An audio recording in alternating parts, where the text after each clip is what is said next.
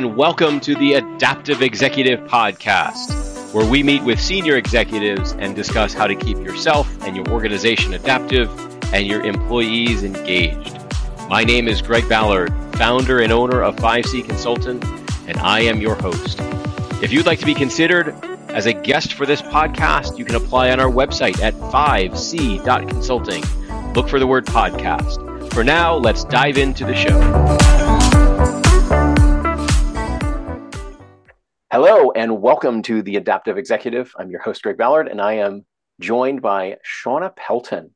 Shawna and I have had the privilege of working together on a project the last several months, and I've been really excited to have her here on the show. And we're going to be talking about some amazing things regarding transformational leadership. And so, Shawna, welcome. Thank you. It's great to be here. Glad to have you. Shawna, if you could spend just a minute or two and share with us a little bit about your journey of becoming a transformational leadership expert. Mm-hmm. Well, it's a bit of one of those unexpected journeys, and it started off. My background was actually in natural medicine, so I was working in the holistic health world as a practitioner, and that started, a very long time ago. So I've been doing transformational work for about 20 or more years now. And so as I was working with people, my who I would attract would be people who had serious, hard to treat conditions.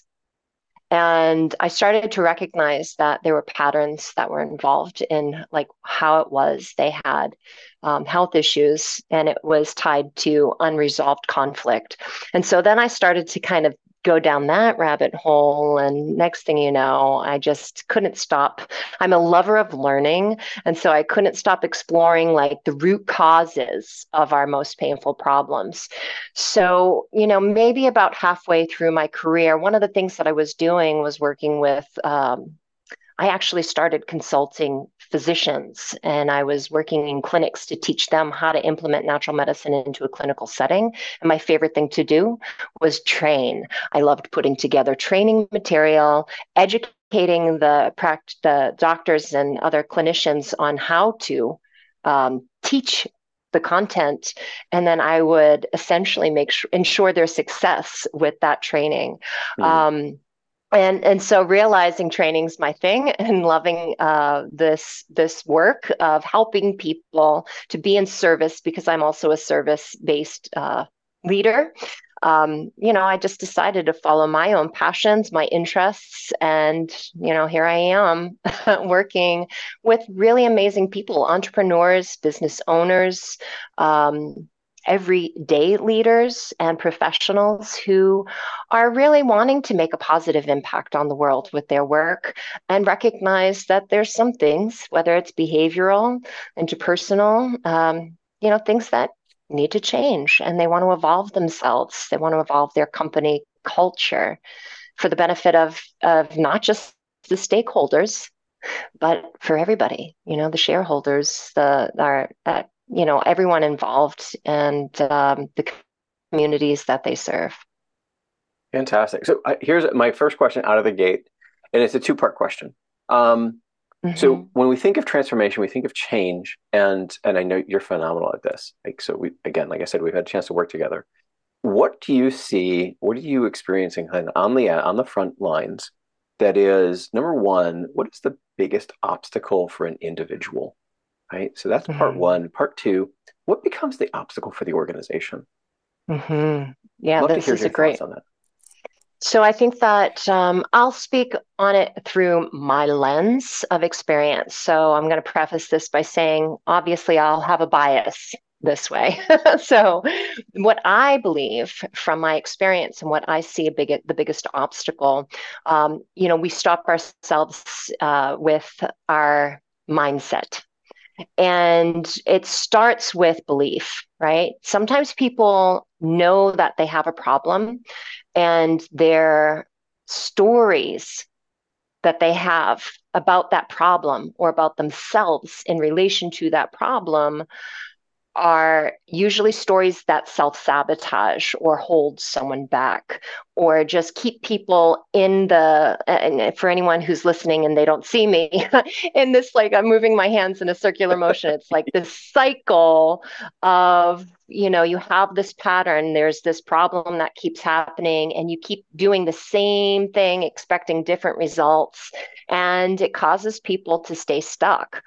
And the reason why that's also the same problem for the organization is because this is not an uncommon problem, and the organization is made up of people.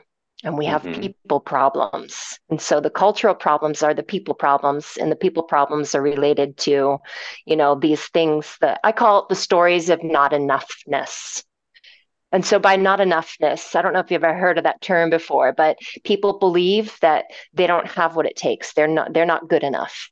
They believe that they're not safe. They're not safe enough. They're not loved enough. They don't engender whatever it takes to make that change. These are all internal stories and belief systems that stem from, usually childhood.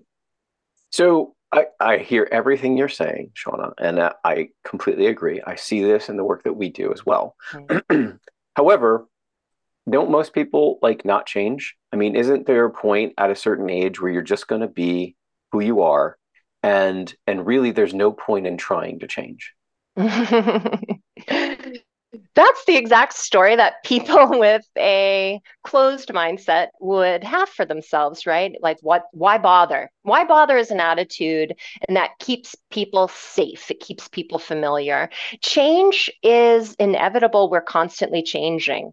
And it either happens to us, right? And we don't Hmm. usually like when it happens to us, or we initiate it. We spark that. We see the writing on the wall that times have changed and we have to adapt and evolve ourselves to meet the demands of this new paradigm that we're in.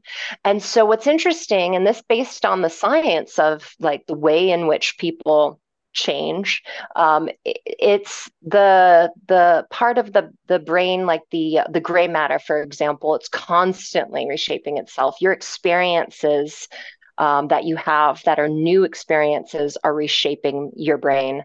Not the fixed part, but the part that's more immutable and flexible.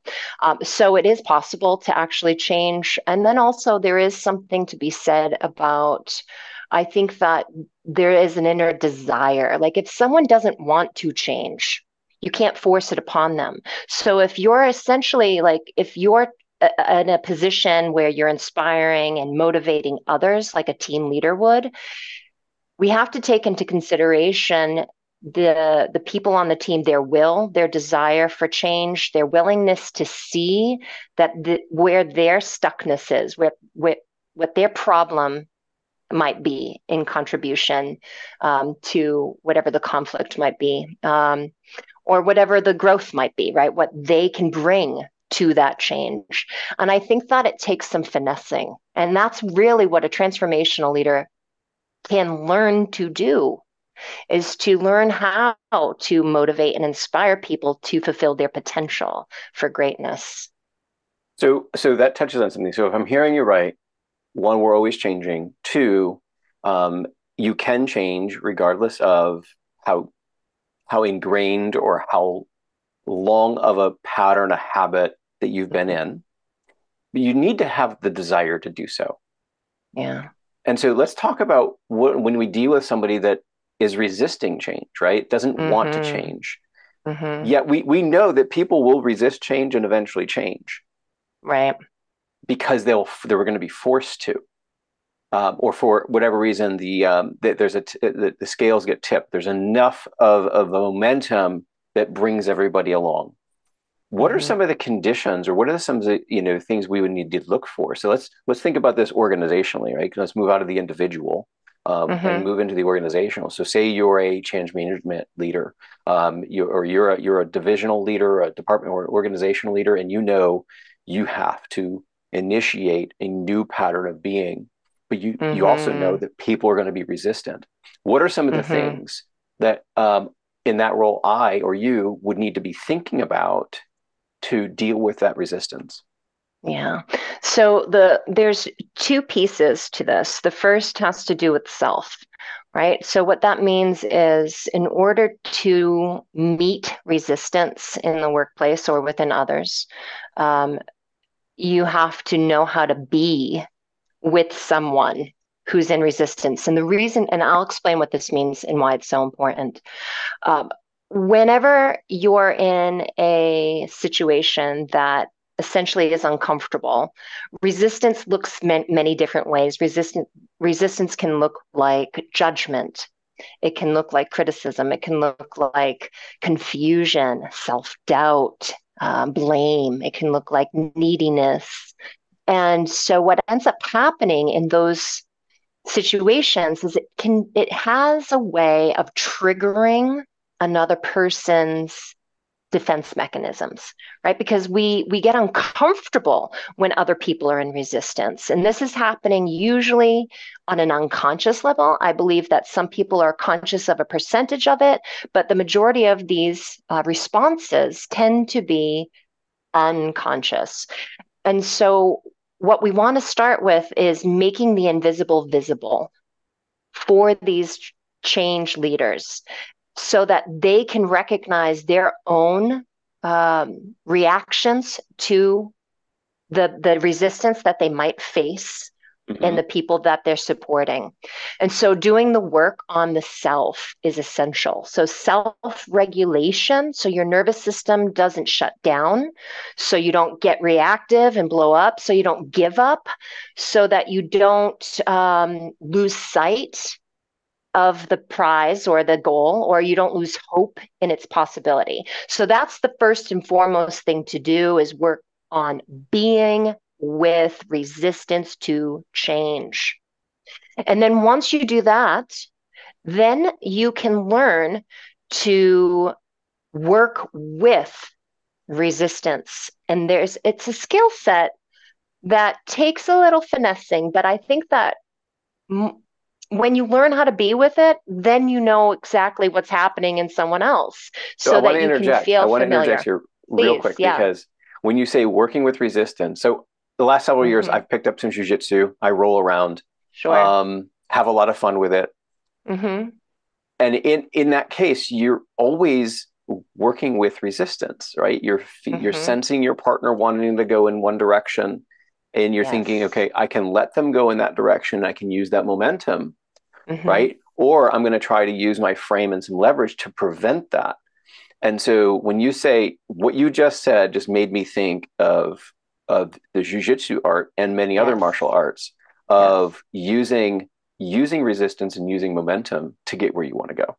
Yes. And one of the things that I often tell people, what I love about martial arts and also the military or professional athletes, they share something in common. They know how to respond in a predictable way to unpredictable scenarios. And people's emotional responses to change is unpredictable terrain. I mean, you Mm. have variations on what it could be, but you really never know until you get there. And so that's why, yes, okay, can you sense when resistance coming up and you know how to pivot and adjust and meet that moment, and it's really an art form. I love that. So I'm going to highlight that again. Having a predictable response to an unpredictable situation. Yes, exactly. Exactly. I love it. And yeah. And So so I don't know if you had more to add to your point before I interjected there. go for it. No, I'm good. Okay, so let's Work with it. so let's stick with this for a second. I want to stick with these organizational change, um, Mm-hmm. and I'm very curious. I think before the show we talked a little bit about, and I think it's important to highlight what are the costs to not Mm-hmm. doing this work inside an Mm-hmm. organization. Yeah. I think I shared with you. I've had this insight recently, just meeting with some other folks that are in the people space, and what's amazing about people in the people space is their love for people and Yeah. their their belief and conviction that it is the people in your organization that make the organization what it is, Mm-hmm. right? Mm-hmm. We you cut us, we bleed, people matter kind of thing. Yet when we look at senior executive leaders in larger organizations, and it's not that they minimize people, it's just that their focus is on business structure, it's on market, it's on sale, it's on the Mm. technical aspects, right? It's on the Mm-hmm. things that are a little easier to grasp, a little bit easier to measure, and a lot easier to Mm-hmm. quantify. And so, and then you start talking about people and culture, and that's where it kind of dissolves, right? Yeah. Yeah. And so what I want to talk with you about is what are the costs that are being overlooked or that we're not able to get control of when we're going through a change initiative, we're going through a transformational Right. initiative. So maybe you could speak to that for a moment. That's great. There is some research to suggest that there is actually measurable costs associated with resistance to change. Stress is essentially it's costing 300 billion a year in healthcare costs and lost productivity and turnover. And so, on one level, on an individual level, they might experience, like, for example, it's said that up to 90% of our doctor's visits, as well as the medications that we are prescribed at the doctors, are associated with our maladaptive responses to stress.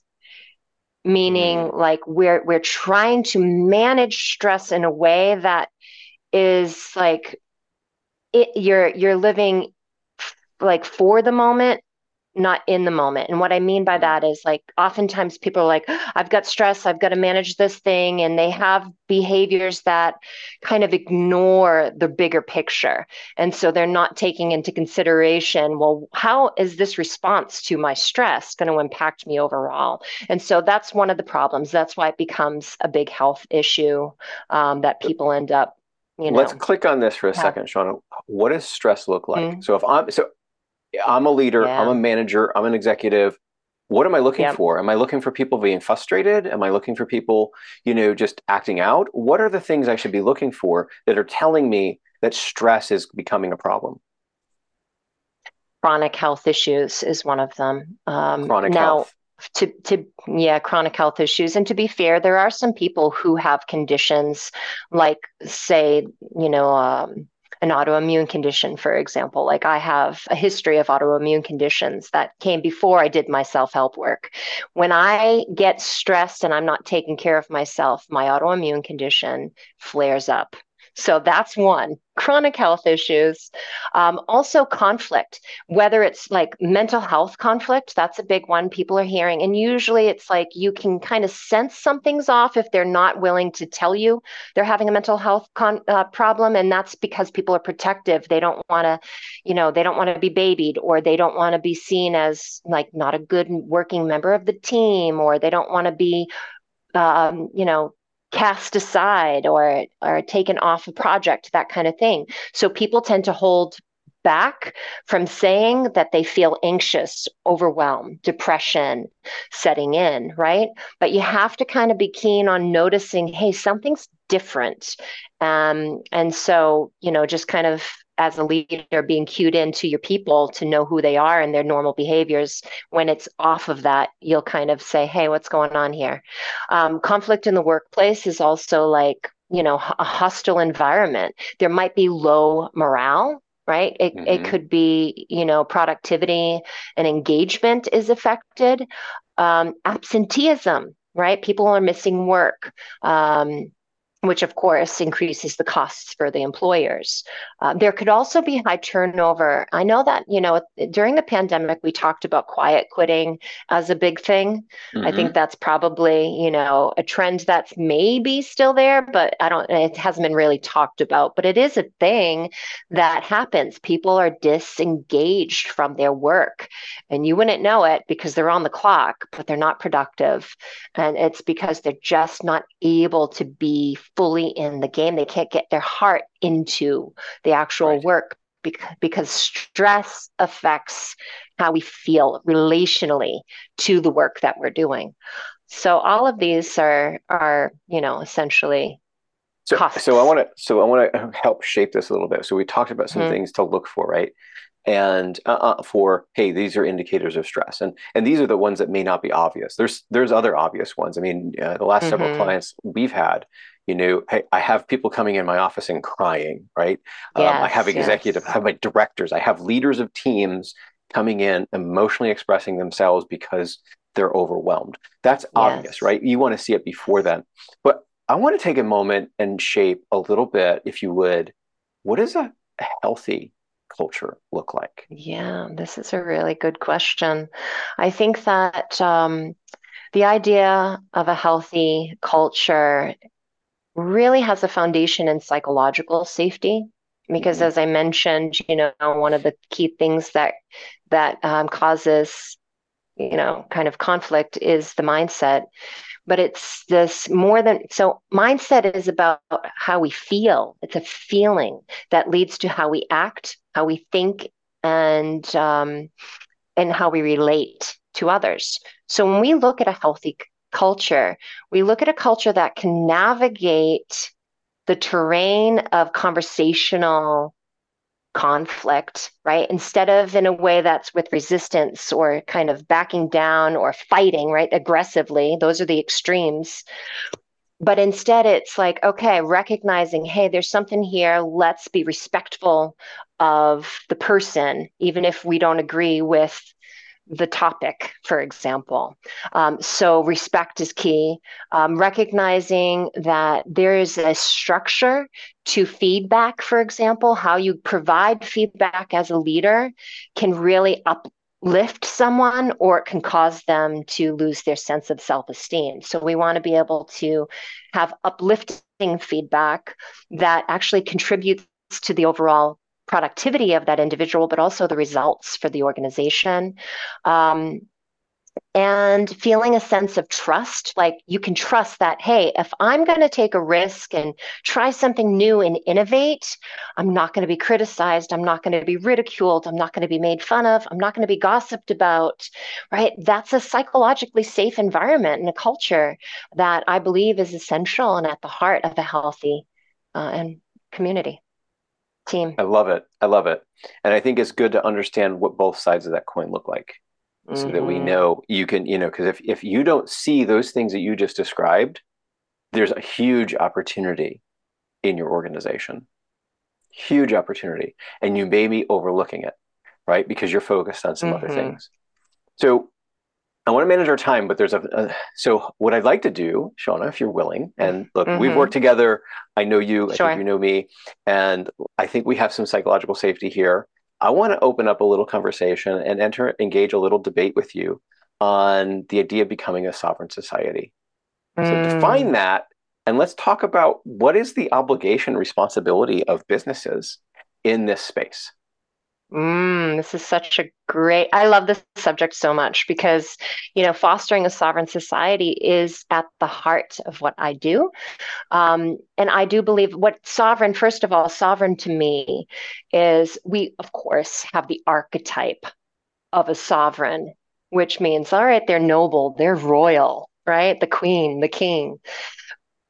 But take that to a personal level, right? Mm-hmm. When we think of ourselves in this way, we act differently than we would if we think we're less than, right? Mm. And so, and it's not from the level of, you want to keep your ego in check. And so I do believe that the sovereign individual, first and foremost, creates the sovereign society. And a sovereign individual has the like that feeling of autonomy and that sense of like freedom to pursue their personal interests and passions and with respect to the whole, right? So that means they love the society that they're part of. They love the culture that they're part of. They love the mission of the organization. They love the culture of their whatever they're a part of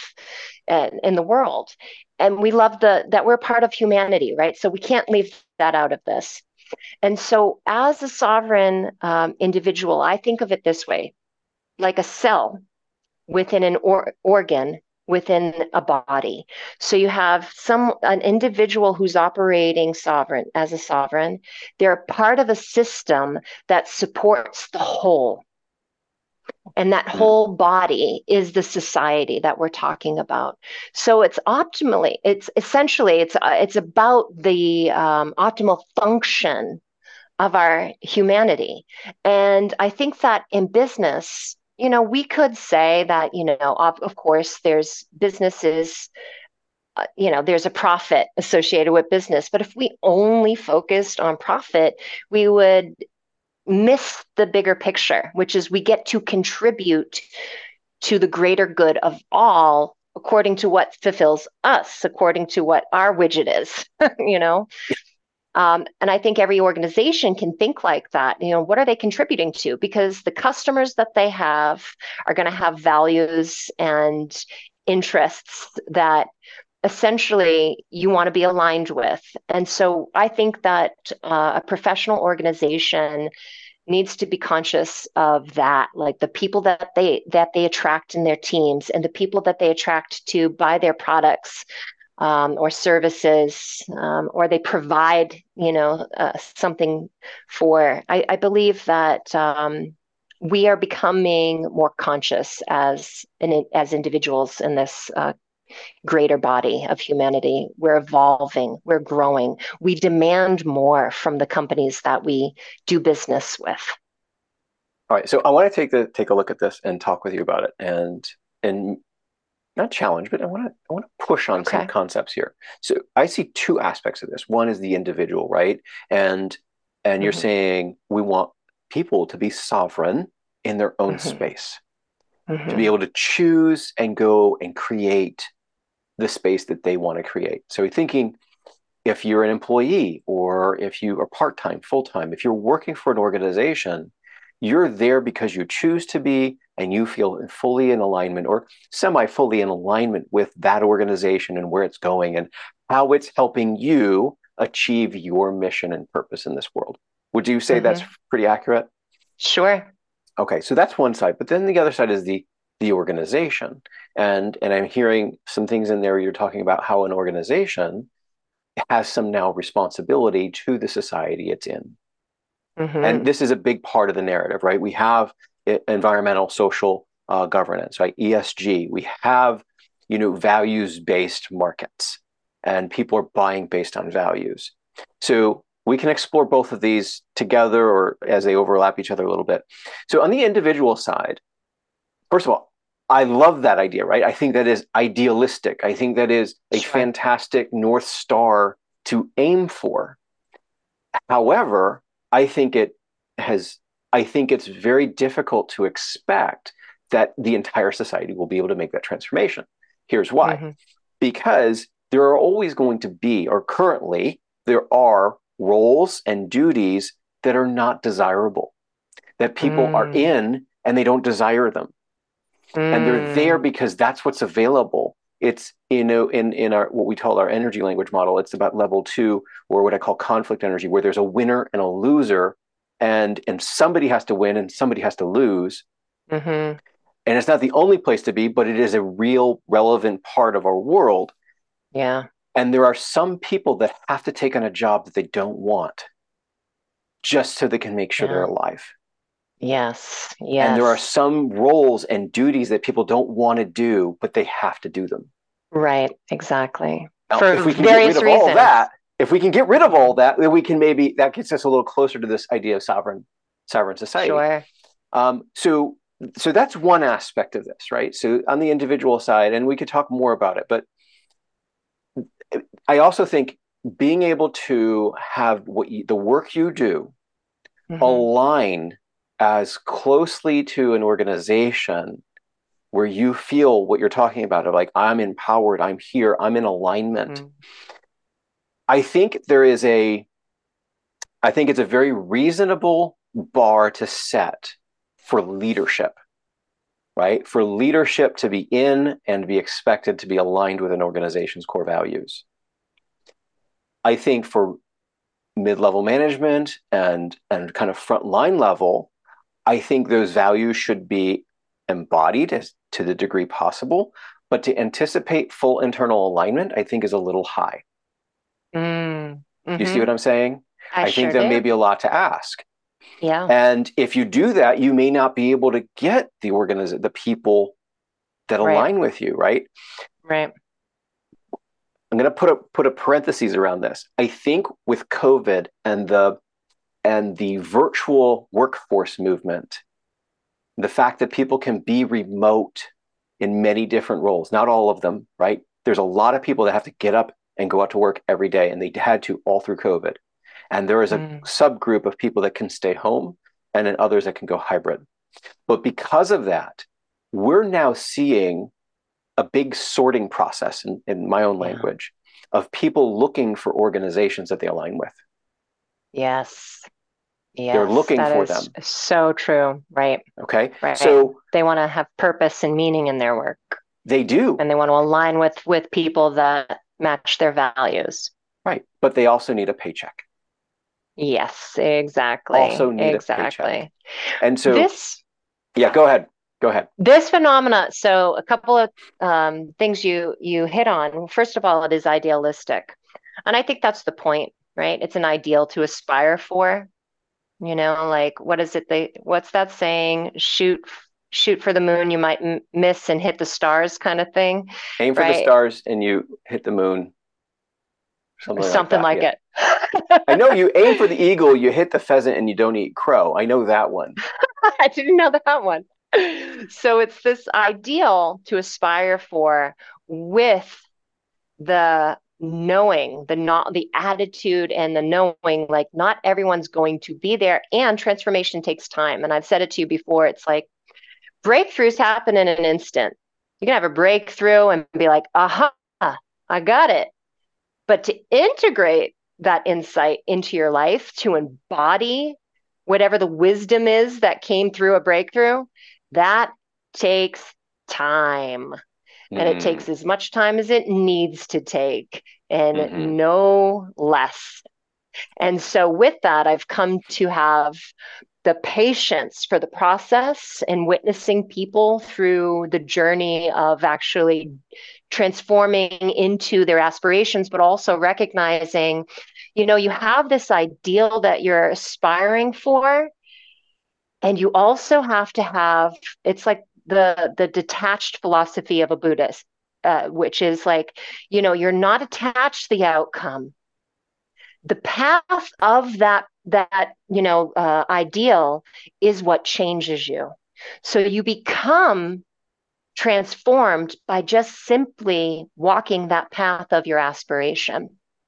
Or as an ancient axiom, Latin axiom, salve ambulando, I believe it is, which means, and if I'm not pronouncing it correctly, forgive me, but it means by walking, it is solved. So we don't aim for perfect. We just walk the path of that aspiration and recognize that there's going to be experiences on that path that cause us to shape shift in direct proportion to that challenge. Just like when we lift those heavy weights, we're going to grow the strength in the areas that we are developing. And so that's one of the things that ends up happening for people as they become developed in their own unique way, and emerge because they have those ideal aspirations. But we don't have to be so rigid to that specific vision that we fail to miss all of the great mile markers along the way that help us celebrate, hey, things are shifting. And then there was something else that you hinted at. Now all of a sudden I forget. Well, let me So it was talk the about this ideal. idea. Yeah. So, Okay. I love that, like walking, and it is solved, right? So And walking it is solved. by walking, it is solved. The And I think as an individual, I completely get that. As someone in this space, that makes sense to me. I think I operate on that without kind of not Mm, consciously though. However, when I'm thinking about a business, right, running a business, running a team, mm-hmm, leading an organization, we're all goal oriented, right? mm. We got to look at something and be able to measure it Yes. Yes. and say we Yes. did that, right? It's there, it's Yes. measurable, it's got some shape to it. Yes. And this concept doesn't offer any of that. Like, what is Right. walking? What is walking? What Yes. does that look like? Yes. What it looks like to you is very different than what it looks like to me. So if you're So true. if we're talking to folks that are listening to this that are leading organizations are like, oh, Sure. what is something that we can do that becomes measurable in this space? I have a couple Sure. ideas, but I want to hear your thoughts first. Sure. So I think that first and foremost, I usually break down three different pieces. We think of goals as like one thing, but in truth, it's a component of a few things. There's a trinity here. So first and foremost, you have a vision. And so this vision is the overarching theme. So, like, for example, in this context, I have a vision for a sovereign society. Okay. Then you have, so you have this vision, and then you have the aspirations within that vision. So it's almost like, what are you reaching for within that ideal vision that you're holding? Then the goals are the action steps, like the managed mile markers that you take. It's almost like the strategy that you're placing to walk that path towards your aspirations, and those are the things that are manageable and you can track them. Now sometimes they might be like not the favorite things to track, like, oh, this many dollars was brought in. Mm-hmm, mm-hmm. It might be, oh, um, we had less people call out sick this month, right? That's the kind of mile marker that one might be able to keep track of. And so I think that might be something to be for each organization. It's going to be unique what they need to identify as those mile markers. But that's how I look at goals, is just simply the mile markers as we're reaching for these, higher aspirations. We also want to think about, like, here's the characteristics to consider. Like, a transformational leader needs to have that clear vision for the future, but they also need to know how to be able to inspire and motivate others to achieve that vision. So that could be a mile marker, Mm-hmm. right? You could actually track that. There's ways you could track that. Um, and they also need for themselves to be willing to actually take the risks that challenge the status quo. All right. So the risks could be things that help us grow. It could also be, tapping into a strong moral compass, right? That's a characteristic that we ourselves can actually note if it's like, if we're keeping track of these things, do we feel aligned or don't we? And if we tap into that compass, we'll be able to know, oh, hey, I'm on track to meeting these goals. I'm in alignment with this, vision. That kind of thing can be managed. Um, and also, like, I believe tapping into the talent on the team, like, these people also that you're working with have their incredible insights to add to the bigger picture. So we don't have to come at it from this place of thinking we have all the answers. We could actually admit to not having all the answers and finding out what other people know. What do they desire? What do they want? And then kind of think in that outward mindset, like, how can I help Mm-hmm. you get that? So those are kind of, I guess, tangible strategic things that someone can Yeah. think about. Let me throw a couple on the plate and you just react if you could. Okay, So, and I think sure. this would work at the individual level and the organizational level, but putting time and intense focus on Mm-hmm. identifying, your core purpose, right? What's motivating you, Mm-hmm. what you want to achieve. If it's as an Mm-hmm. individual, where's the impact you want to make? If you're an organization, what's your core purpose? And being transparent about it. If it's Yeah. about profit, then say that Then it's make about it. profit, Mm-hmm. right? Make it very clear, but then make all your decisions very objective. Make your decisions objectively against that measure. And the second thing Mm. in the same vein is values. As individuals, Mm-hmm. you need to know your values. Yeah. I think you and I have done a lot of work on this within our project. People that know their values and knows they're intrinsic, okay? There's a couple different groups of values. There's intrinsic values, the way you And ex- operate whether it's consciously or unconsciously. And then there's aspirational values, the kind of person you want to Yes. be, that you're wanting to Yes. Yes. become. And you need to Yes. have a good line between those two on a sheet of paper. Right. Right. But knowing your intrinsic values, and I like to define values as things you're willing to pay for. So if you're not willing to pay for them or have some kind of pain or loss or sacrifice for them, Good then they're point. really not a value. Good point. Right. If you know yours, if you know yours as an individual and you're looking at organizations that are very clear on theirs, it becomes a matter of a decision, an exercise in like alignment check. Hey, I know who I am and what I'm going to do. You know who you Mm-hmm. are, what you want to do. Now we can see, are we a match? But statistically, I think, I forgot the name of the group that did this, so I don't want to give the wrong name. Did a study. It might have been Deloitte. It might have been, I'm not sure. Did a study on values, and there is zero correlation. It's a 50-50 toss up inside of organizations that have stated values. And it's 50-50 of whether they actually act on those values.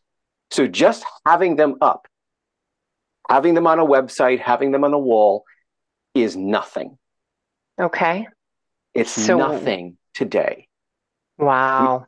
you need to you need to go further, embody them, reward them, acknowledge them if you're going to have any value of them, if they're going to be Yes. worth it for people to make Yes. decisions. So if we're talking about a Yes. sovereign society, right, we're talking about how Yes. do we help align people with their Mm-hmm. purpose, their values. Yes. I think a goal, a measurable goal would be, Mm-hmm. let's just establish some clarity on what they are. And we can spend the Right. next decade on that.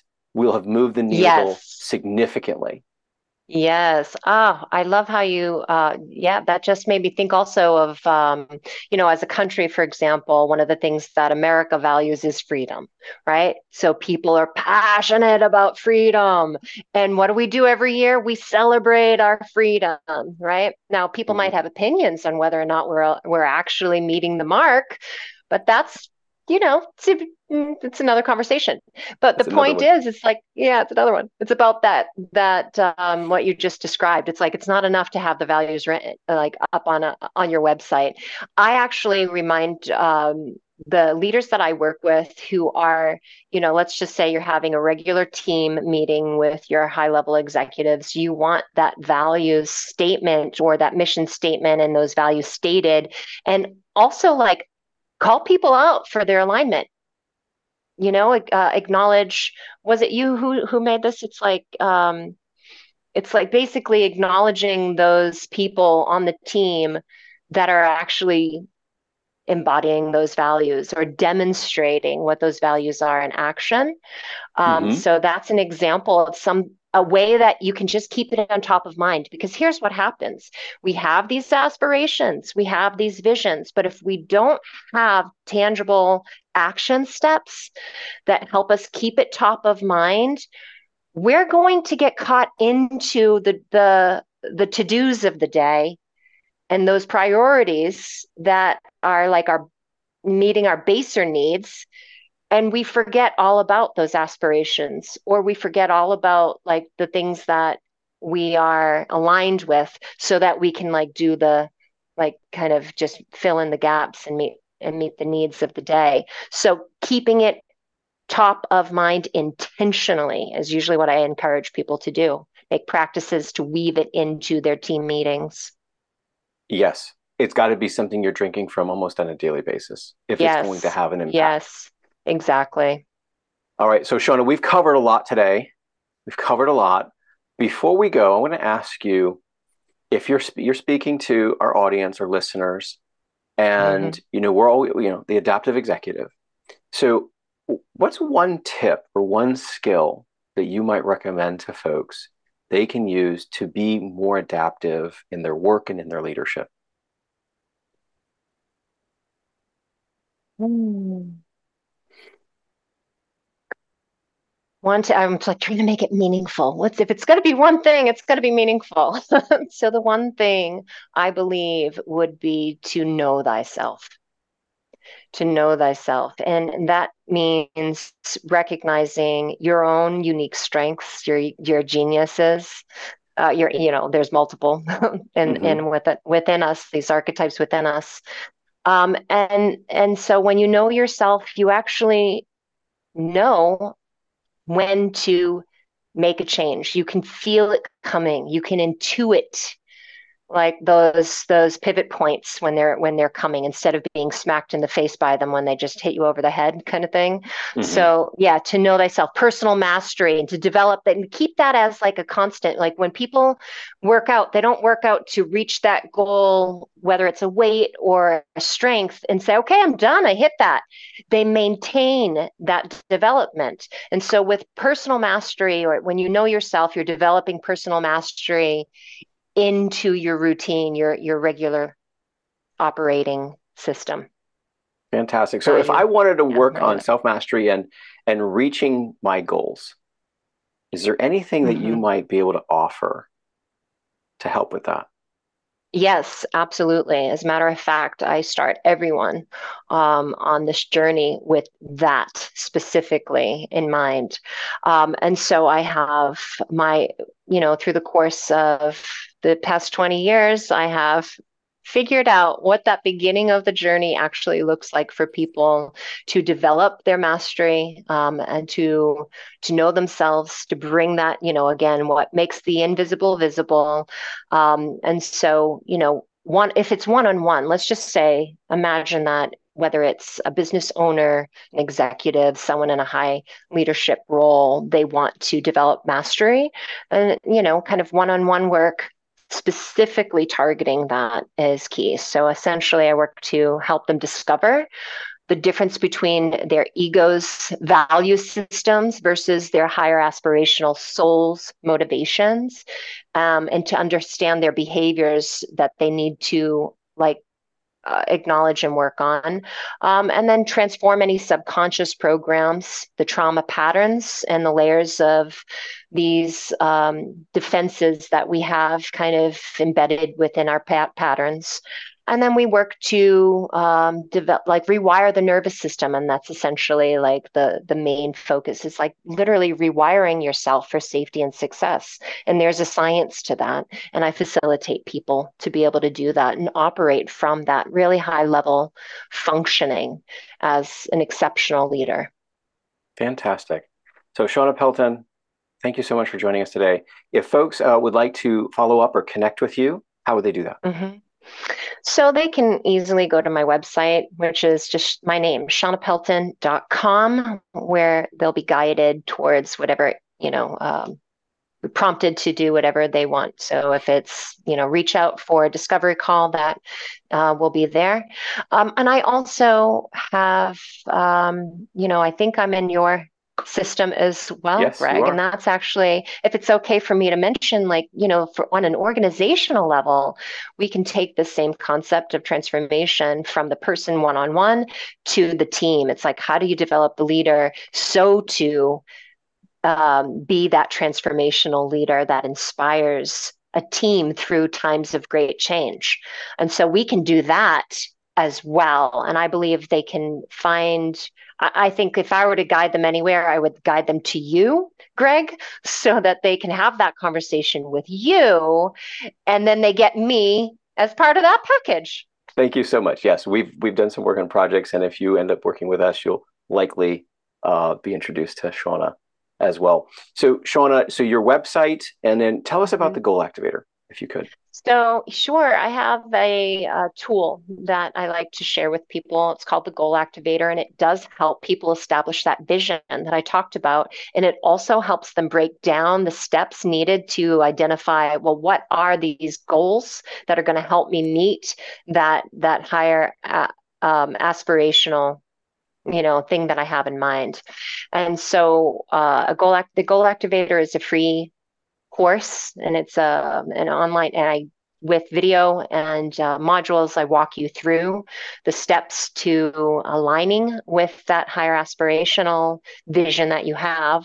And also, it happens to come with a first of its kind virtual vision board technology, which helps to program the subconscious mind, because that's what's needed. You can't just think oh, this is what I want to do.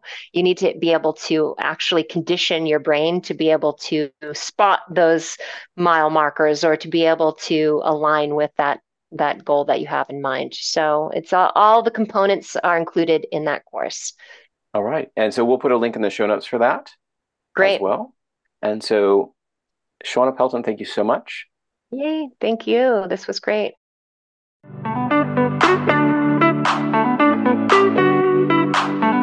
Thank you for joining us on the Adaptive Executive Podcast. We hope you enjoyed the show. You can follow us on LinkedIn and by subscribing to our mailing list. Again, my name is Greg Ballard, and thank you for listening.